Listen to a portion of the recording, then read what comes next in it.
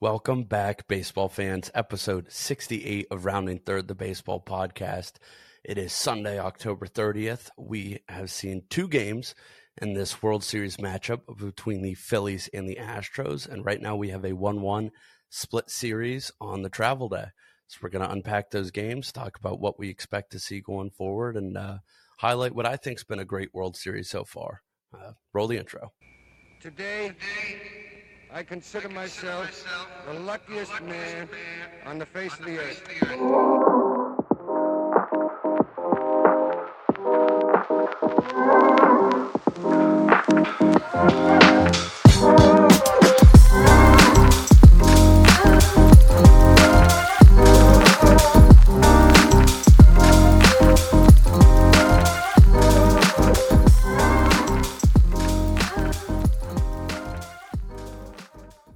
All right, Max, we've seen two games out of it. We saw Houston kind of use their home field thus far. 1-1 split. What's your initial gut reaction? I think the Phillies did a good job in these first two games. You know, I think that game one was a classic, and we'll go into each game. But, you know, if you said Philly was going to come out of Houston splitting the series 1-1, I would say it was a success for sure.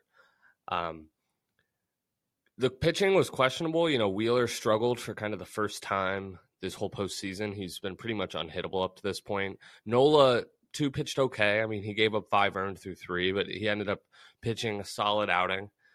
And, you know, I think it's good for the Phillies. And with the 2-3-2 format of the World Series, the Phillies, again, have a chance to win 3 straight at home and win the World Series, where they've been pretty much unbeatable at home this postseason. So I think it was a successful trip to Houston for Philadelphia.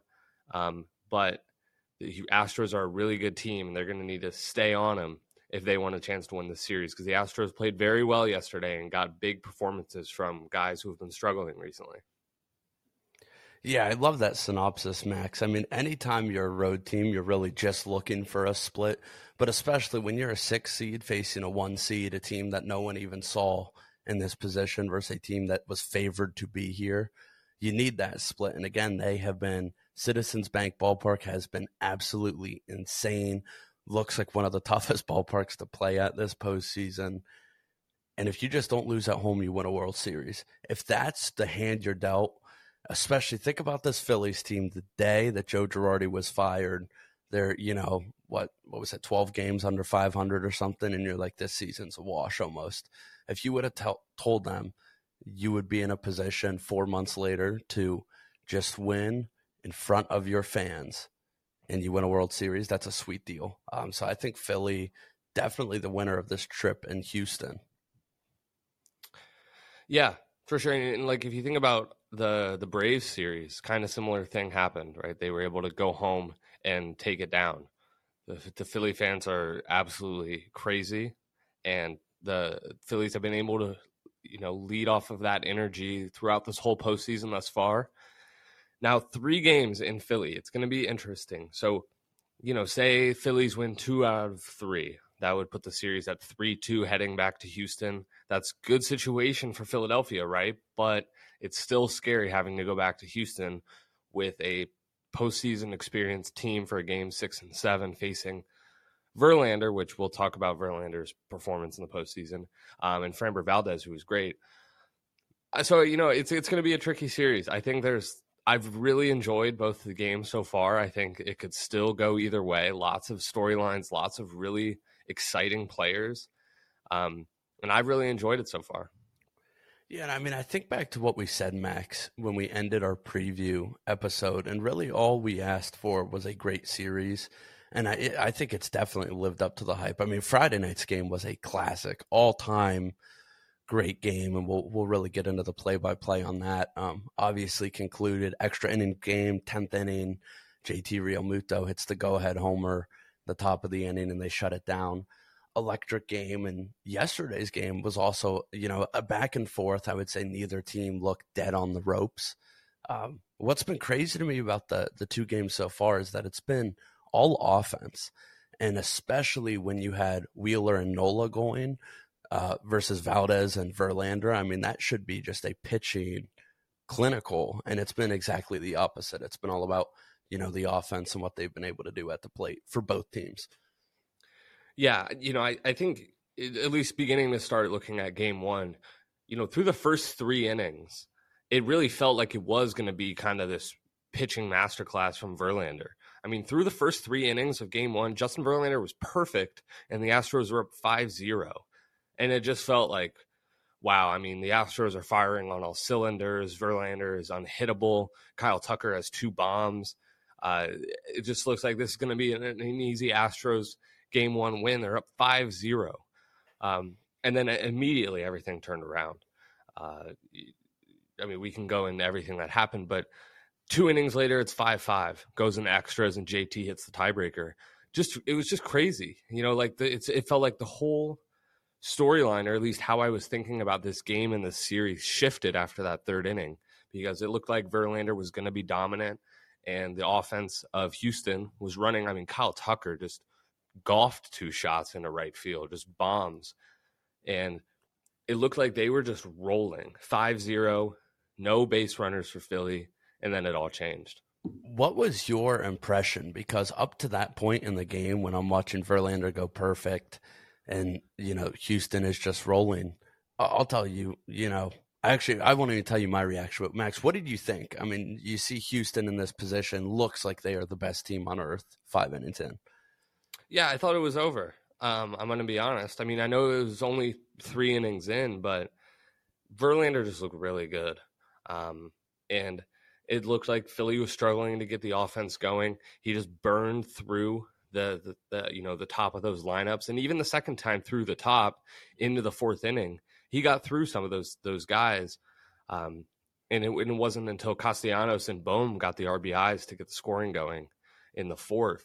So, I mean, Verlander cooked through, Schwarber, Hoskins, Realmuto, Harper, and then the second time around, Schwarber flied out, Hoskins got a single, Realmuto lined out, Harper singled, and then Castellanos and Bohm get the RBIs. But yeah, I don't know, man. I mean, I really thought it was over there. I thought it was going to be one of Houston. I kind of just bookmarked it in. I mean, not many times a team comes back from 5-0 on the road in the World Series. I actually believe this was the first 5-run comeback or second. I know they were showing the stats, so it was one. I'll tell you immediately my position. I was like, because I thought of Kyle Tucker had all these comments. We're trying to get it done in 4. I saw some jokes on Twitter that were like, he must have a beach vacation like the day after Game 4 set up. So seeing him come out that powerful, and I think he's so underrated. I'll get into that, but I have honestly put a bow on the entire series. 4 innings in, I'm like, I think Houston has them outclassed and is just going to beat them mercilessly. And then credit to Philly, they did what they have done all postseason, what they did in the tail end of the season, and they just battled back, found a way to win an instant classic, crazy comeback, and that's a huge momentum shifter. You're down 5-0, you're being no hit. Turn it around and you get a win on the road, a pivotal game 1 win. And I will say for Houston, they did win that second game, which is critical to kind of control that momentum swing, because if Philly would have come back in that, won that in extras and then won game 2, going back to Philly, needing 2 out of 3, that would have been light years different. Yeah, I like what you said about the momentum, because if Houston wins that game, we're talking about Verlander finally showing up in the World Series, dominant performance. How good is Kyle Tucker? But now we kind of forget about Kyle Tucker's 2 home runs. We forget about Verlander's perfect 3 innings because he ended up not pitching very well. He gave up 5 earned through 5 innings and really kind of blew up in the 4th and 5th inning. And it's interesting, I think before we talked about how one of Houston's strengths was not striking out, putting the ball in play. And Phillies was just the long ball. They hit a ton of home runs with Schwarber and Harper, and even Hoskins and Realmuto have been on fire. But in that game 1, it was Kyle Tucker hits 2 home runs, and the only home run from the Philly side was the extra inning one by JT. The other runs were, I think, 2 singles, and then a single, and then a double scored one. It was just putting the ball in play and getting runs or getting hits when they needed to, which is kind of a dichotomy to how both of these teams have performed up to this point in the season and in the postseason. Yeah, it was, something that you don't expect Philly to do, and that deep part of the lineup. I mean, it was awesome seeing Nick Castellanos really get involved and leave his fingerprints all over that game. For me, I almost want to unpack Verlander a little bit, because obviously my favorite baseball player active in the league, Clayton Kershaw. The number one knock you hear about Clayton Kershaw is his inability in the postseason, which is patently untrue if you discount the games where Houston was proven to be cheating, not speculative, proven to be cheating.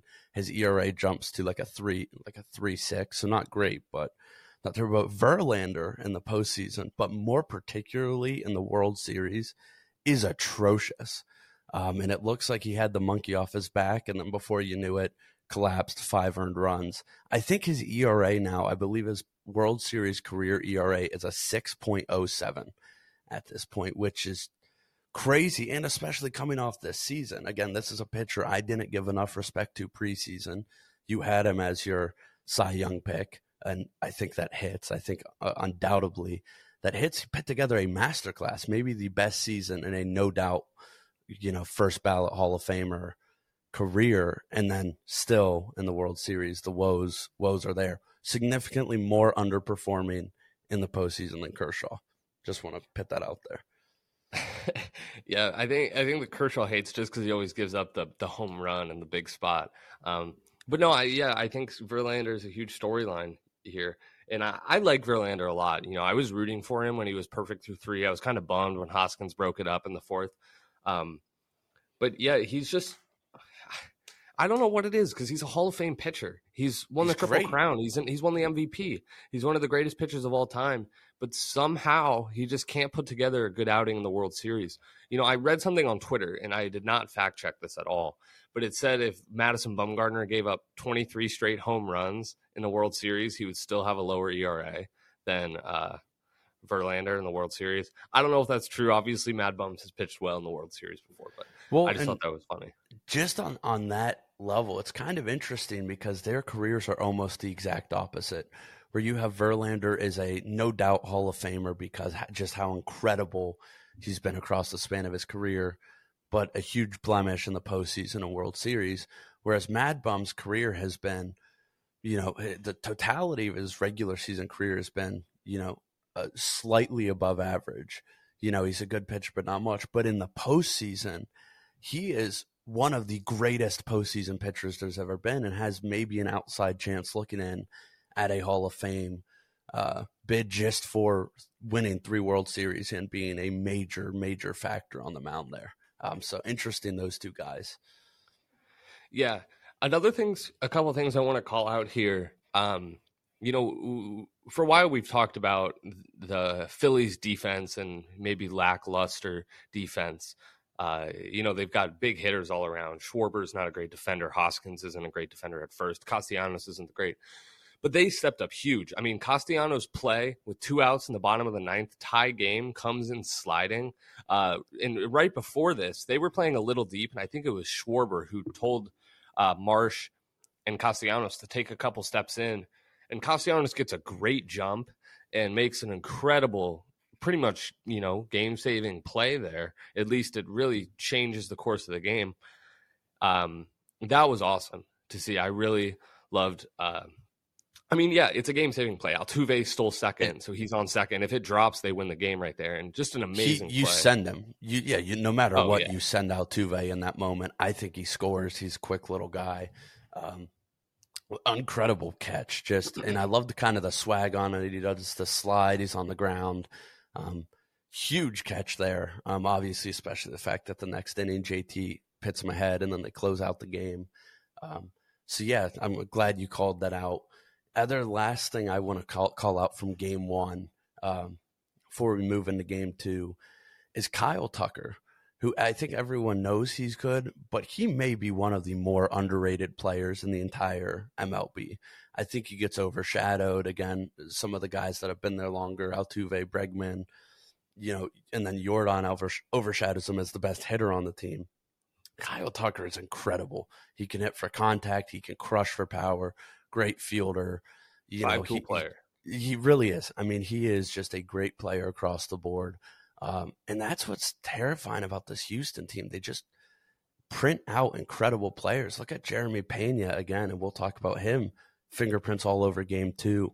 It's just Houston. It's impossible. Every night they have different players contributing and getting it done.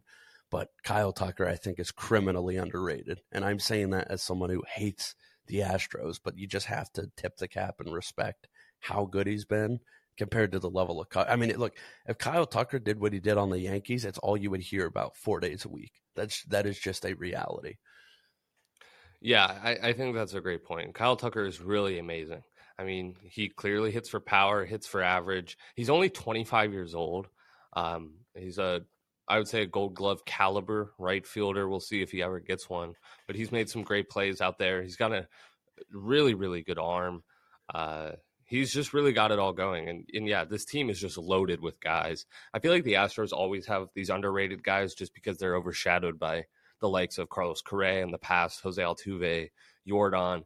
I mean, think this team doesn't have Michael Brantley, who's been a really solid staple leadoff hitter for them for a while. They obviously lost Correa. They lost George Springer. And they're just able to turn these new guys like Pena, who won ALCS MVP, and Tucker. And they've got a really good lineup. So, yeah, I think a good call out there. One last thing, on game 1, there was that play at the end. So the bottom of the 10th was not short of action. At that point, the Astros are up 1, or the Phillies are up 1.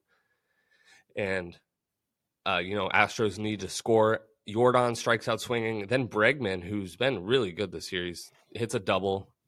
Already scary. Tucker strikes out. Gurriel walks. So it's first and second. A wild pitch by David Robertson puts it at second and third with 2 outs. And then there was that crazy play where Diaz clearly leans into the pitch and gets hit by it. Great call by the ump to catch that right away. I mean, it was pretty obvious. I mean, it was the pitch before. It's funny, there was a pitch right before that was inside, and it looked like he was trying to do it kind of, but then got out of the way. And then the next pitch, he just clearly leans into it. I don't even really get. He extended the elbow. It's like he did a lean and extension. Like he literally reached. And just on that point, that's something we hardly see called at the major league level. I'm actually on the Spanish broadcast. You could pick up what the umpire was saying, and he literally said, "You leaned into the fucking ball." That was a quote, but immediately calls him back. Great call in a huge spot. I think that would have been so gross to load the bases with something like that. So tip of the cap to the ump, keeping everything above board there. Yeah, I see. The thing is, I also don't like it really. I like the call, but I don't get why Diaz is trying to do that. Like, he's pinch hitting, the winning runs on second. Putting you on first doesn't really do anything other than give Chas McCormick a chance at it, which he's been playing well. So I guess, but you're pinch hitting in this spot. You need to come in and try to drive the runs in, not put a useless run on first base. I don't know. It just felt like pointless. Yeah, the only benefit it has would be if there's a hard hit infield ball that gives, that you could score on because of like a trouble with fielding. But that's it. I like your read on that. It's like, dude, just swing away. You have the runner at second. If you drop in a base hit anywhere, you win the game. So then it particularly makes sense. But yeah, crazy. I think it was near a 30-pitch outing for David Robertson, who, by the way, was on that 2019 or 2017 Yankees team and was in the media leading up to the week talking about that and trying to kind of right that wrong personally. And he came in, got it done, but it was certainly scary. I mean, towards the very end, you had the wild pitch, advance those runners to third and second. As you said, and then, he gets it done. Eventually there's a base hit up to shortstop, I believe, Segura, and tosses it over, gets the out at first, and Philly gets the win in game 1. Yeah. So Philly has all the momentum going into game 2 the next night. Big pitching matchup again. Zach Wheeler, who's been unhittable pretty much this postseason with some all-time outings. Versus Framber Valdez, who has historically not been very good in the World Series. Last year, he gave up, I think, 10 earned to the Braves. But is a really solid guy, had the streak of 25, 26 straight quality starts. And he put on a show. I got to say, he pitched extremely well. There was some controversy about it, which we can touch on, but Framber Valdez pitched amazingly well. And the biggest thing here, so Astros win 5-2. They get all over Wheeler right away. 2 pitches into the game, they're up 1-0 with a double from Altuve and a double from Pena. And Jose Altuve, coming into this game, had 4 hits in the postseason thus far and got 3 tonight, which is huge for Houston. They want their MVP to, step up, and he certainly did. And same with Yordan Alvarez, who after that great Seattle series, I think was like 3 for 25 through the Yankees series. And so, great to see some production from them. But yeah, this game starts off all Houston, goes double from Altuve, double from Pena, double from Yordan. And then eventually Yordan scores on a throwing error by Edmundo Sosa. So Astros up 3-0 in the first, tack on 2 in the 5th from a Bregman homer. And that was kind of it. I mean, Phillies got a couple runs later with the Segura sac fly and got one in the 9th. They had chances. They had moments where a big hit would have done it. They had the Schwarber kind of almost home run ×2. But, I mean, James, what are your thoughts on Game 2, how it impacts the series? Yeah, I think the important thing is, and as you were talking, this came to mind, coming off that Game 1, that was Houston's first loss this postseason. They were undefeated up until that game, and one of the crazier comebacks ever. So momentum could have gotten out of hand quickly. I think it was much needed for Houston to respond, to get a win at home, to kind of show, hey, that was just one game. We got a series, and to beat Zach Wheeler. Again, that is, in my opinion, I think Nola's a very, very good pitcher. Wheeler is the only elite pitcher on this team, top 10 pitcher in MLB, no question. So for them to get all over him and get that win is huge, a huge spot to do that. And now we go to Philly with a really interesting series. Not too much to break down, but I do like your read. This game was a little bit closer than 5-2, had some huge moments, had some chances, and very electric game. And you saw, Bregman, Altuve. It's this incredible blend of really that core and what the Houston team's been over the decade, mixing with these young players and Yordan and Jeremy Pena having an impact. And that's what's crazy about Houston, this blend of old and new, where teams so many times struggle with that and they have to, completely get away from their old culture to embrace this new, but they do this blending perfectly. And a lot of that, in my opinion, comes down to organization and Dusty Baker. I mean, Dusty Baker is incredible, one of the best managers in the game, and putting together a really good, approach and everything to this series. So I'm stoked. I'm stoked to see these games at Philly, one of the most expensive get-in prices ever in the World Series. I know many tweets that it was cheaper for Philly fans to fly to Houston, stay at a hotel, go to a game, and fly back than to just attend a game. And you love that. I mean, this is a Phillies fan base that is a passionate, diehard fan base. And, I mean, they haven't even been in the postseason since 2011. So to see them, have this success in the city, just rally behind them. They broke merchandise records the second they went. It's just been absolutely incredible for Philadelphia, and cannot wait to see the atmosphere there where they have a chance to win at home. And I think they're unbeaten at home in the playoffs, if I'm correct. I think so. I mean, they played in St. Louis for the first series, then they played at Atlanta in the second series, which they won in 4, I believe, and won both games at home. Then they played the Padres and won in 5, winning 3 straight in Philly. So, yeah, they're undefeated at home. I've really enjoyed the first 2 games thus far. A couple more things on Game 2. Yeah, they had some chances. It was more late once Valdez got out, right? There was a situation where there was an error by Pena where he kind of tossed it to Altuve when he wasn't looking and put the runners on first and third 2 out and brought up Bryce Harper. And, that's a scary spot right there. And Harper hits this kind of dink fly ball into right field, and Pena makes a great over-the-head catch and ends the inning. that was the same inning where after Bryson Stott walked, Schwarber had pretty much almost 2 home runs in one at bat, where the first one looked like inches from hitting the foul pole and being a home run, and then later a foot from going over the wall over Kyle Tucker's head. But other than that, the Phillies, they had, maybe an inkling of a chance there in the 9th when they got 1 run and Brandon Marsh on second. But other than that, not really. But yeah, I'm interested to see what happens in these 3 games in Philly. It's going to be super exciting. I think game 3, we have Noah Syndergaard starting for the Phillies versus Lance McCullers. Got to give Houston, I think, the pitching advantage in that game. McCullers pitched really well in the Seattle series in 6 innings, pitched 2 hits, no runs, 7 Ks, and had a pretty decent outing against the Yankees. 5 innings, gave up 3 earned, 8 hits, but 6 Ks. So, okay.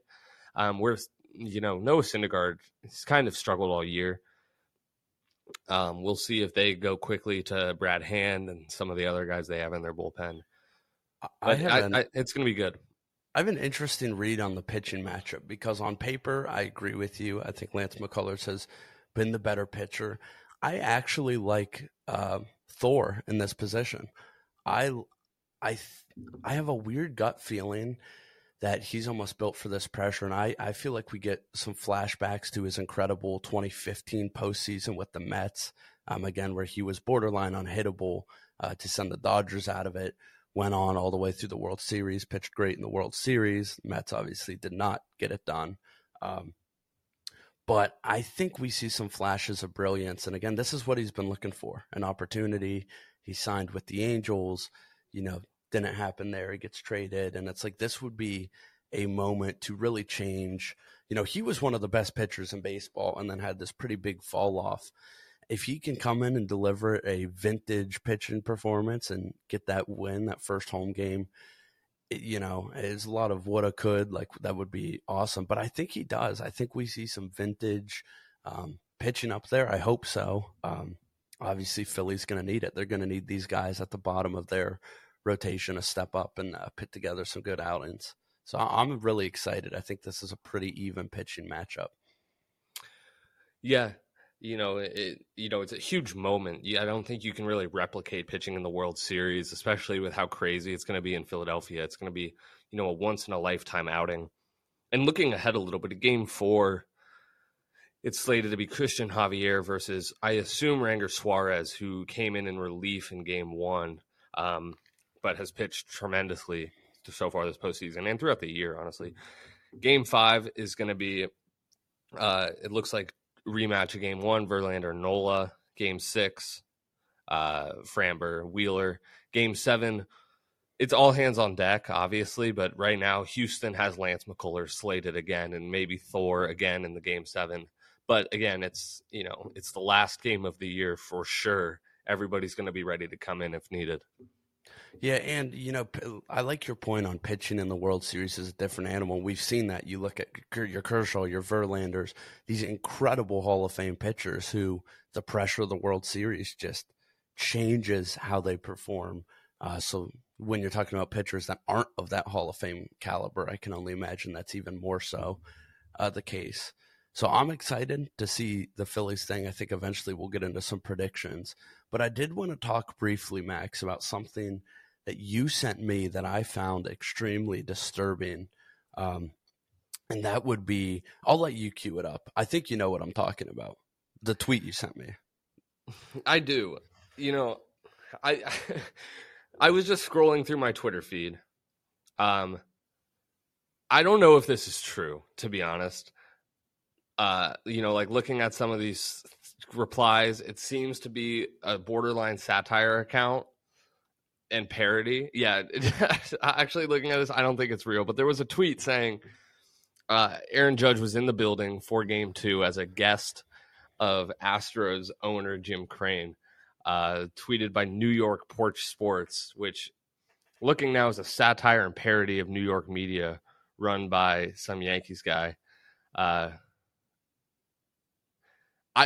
don't think there's truth to it, but it is funny that Aaron Judge continues to stay in the news cycle, which he's going to be the biggest part of this offseason for sure. But it was funny to see him in the building.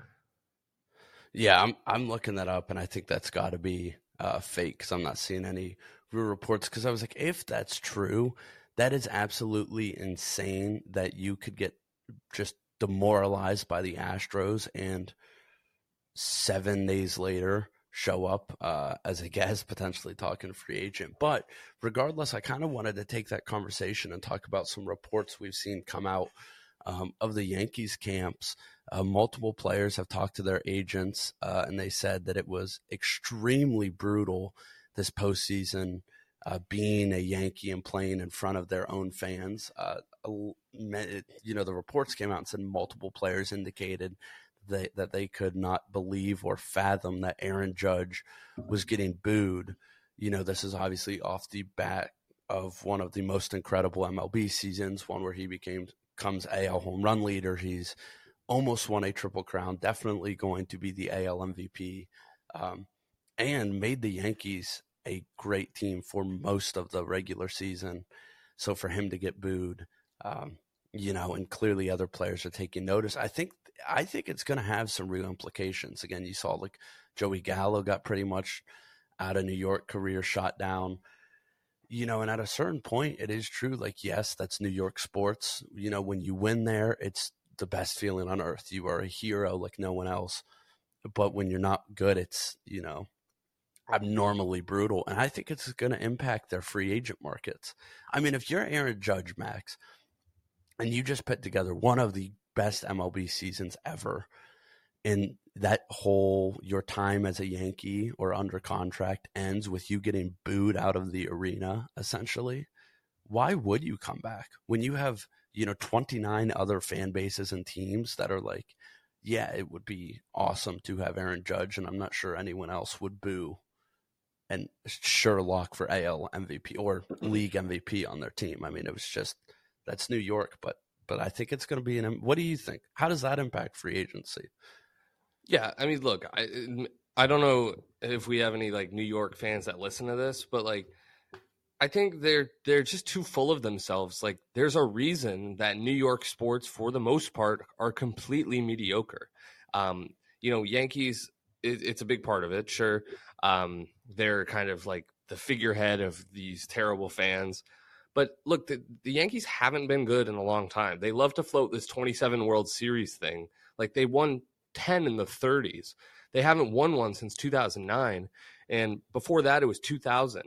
So that's nearly 25 years of mediocre play. Sure, they're making the postseason, but when you have fans that treat you like that, you don't want to play there. And I don't get what they don't realize about that. And I think if you look across, like, look at the NBA, the Knicks don't get any free agents. Nobody goes there because they're like, the draw of playing at MSG isn't big enough. The fans suck. Nobody wants to play there.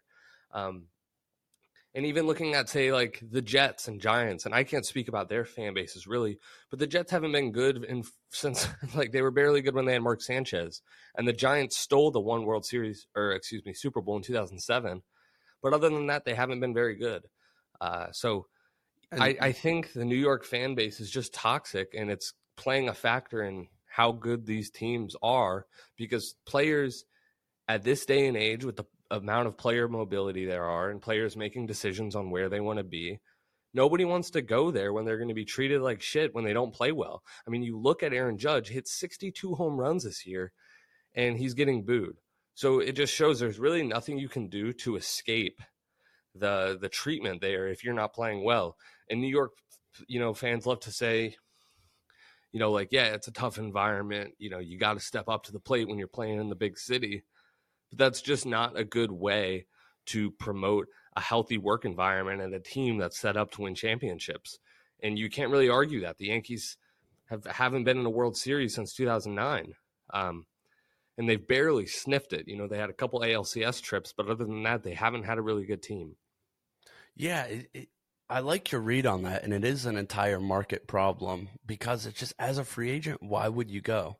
Yes, it's a huge, crazy market, but it's like, even you go to Los Angeles or Chicago, you get a big market, same big market feel, but they're not like ruthless. They understand like in New York, they just judge you almost on your last at bat, and that's all that matters. You MVP season, you strike out on the playoffs, whatever, you're back to square one. And I'm like, if you're Aaron Judge, and I think it's very clear after this season, this Yankees team needs Aaron Judge. If they don't have Aaron Judge, I don't think they make the postseason this year.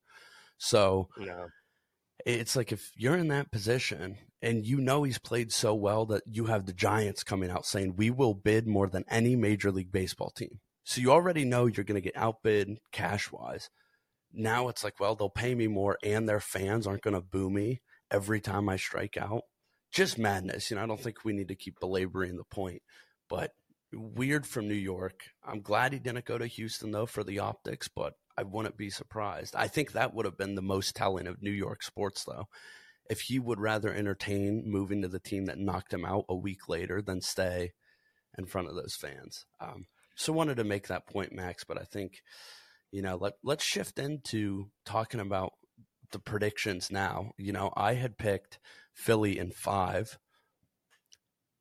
I'm staying by that. I'm happy with that, and it's lined up exactly as I wanted. You split the series, win at home, as they've done. My prediction comes through. I think you had Phillies in 7. I was trying to think 6 or 7. Yeah, I can't remember exactly what I said, but I still like it. I find it unlikely they sweep in Philly these 3 games. It's possible, sure. I find most likely the Phillies win 2 out of 1, barely more likely than Astros win 2 out of 3. Excuse me. But I still like it. If Phillies win 2 out of 3, come back to Houston, win 1, series over. So you're staying pat. You like your prediction still. I think, and it's hard because home field advantage in baseball, it does matter more than any other sport, but it's still like, look, at the end of the day, it comes down to your play on the field, not the external. But that crowd is going to be something to like. I don't know if we've really seen in baseball in a while. I mean, that place is going to be so juiced up. Everyone in that building is about $3,000 in. It's going to be just a crazy place. The energy of the city, the team, and they know if you end it here, no more road trips, no more flights, like you're done. Yeah. I think it's possible. I do like your read. Look, I think it's hard to pick Houston to lose 3 games in a row. This is a team that just had their first loss in the postseason. To lose 3 in a row is a lot. But that home field advantage, and like Bryce Harper could go nuts again. If he gets a home run per game in the right spots, like he can end this series. So I think anything still could happen, but I like where it's lining up for Philly, and I like this series. It's been super excited to see this keep going, and I'm just glad that we got really good competitive baseball. Yeah, and it would be nice to see the Phillies win it in Philadelphia too. I think that would be pretty awesome for the city. I'm certainly rooting for it. Look, I'm rooting for the Phillies in this series. There's no secret. I think both of us are. But we'll see what happens. It's been super competitive so far, and I love that it could still go so many different ways and still so up in the air. So I'm excited for these next 3 days. Yeah, and for Philly, the big thing on this homestand to me, they need to win 2. If you can get within, because it's all get within 1 win, because at that point with how the parity and how the postseason goes and it all comes down to 1 swing, like get within 1 game and get Bryce Harper in a spot to make history. That's it. Like same with what JT Realmuto did. Even if you're in Houston, just get within 1 game so you can have 1 swing or 1 play, win the series. So if Philly can leave their home field and have Houston on the ropes like that, I like that position for them. If they don't get 3, but they can pit them on the ropes. So we're going to see. Obviously, Houston knows that. That's the other thing. Houston is great. They know that. And look, they're playing to win too. As much as they'd like to win in front of their fans, they'd much rather get it done in 3, not play around with it, and not give Philly any life at all here. So it's going to be huge. I think this game 3 is going to be pivotal to see, how this series is going to go. And then And we'll see. But I am stoked, and I really think it could go either way. It definitely could. Definitely could. Well, exciting first 2 games. I'm excited to see what happens from here, and we'll stay on the coverage as always. Yeah, and I think we'll come in next time after the homestand at that next travel day, and we'll see at that point if it is a conclusion of the World Series or one more update before heading into the home stretch in Houston. So more to be seen, but make sure you're following the show so you can see that recap. There we go. World Series game 1 and 2 completed. We're halfway through. It'll be exciting to see what happens. That is episode 68 of Rounding Third, the baseball podcast. Thank you all for listening. Super excited to be here, and very shortly we will crown a World Series champion for this incredible 2022 Major League Baseball season. Thanks, everyone.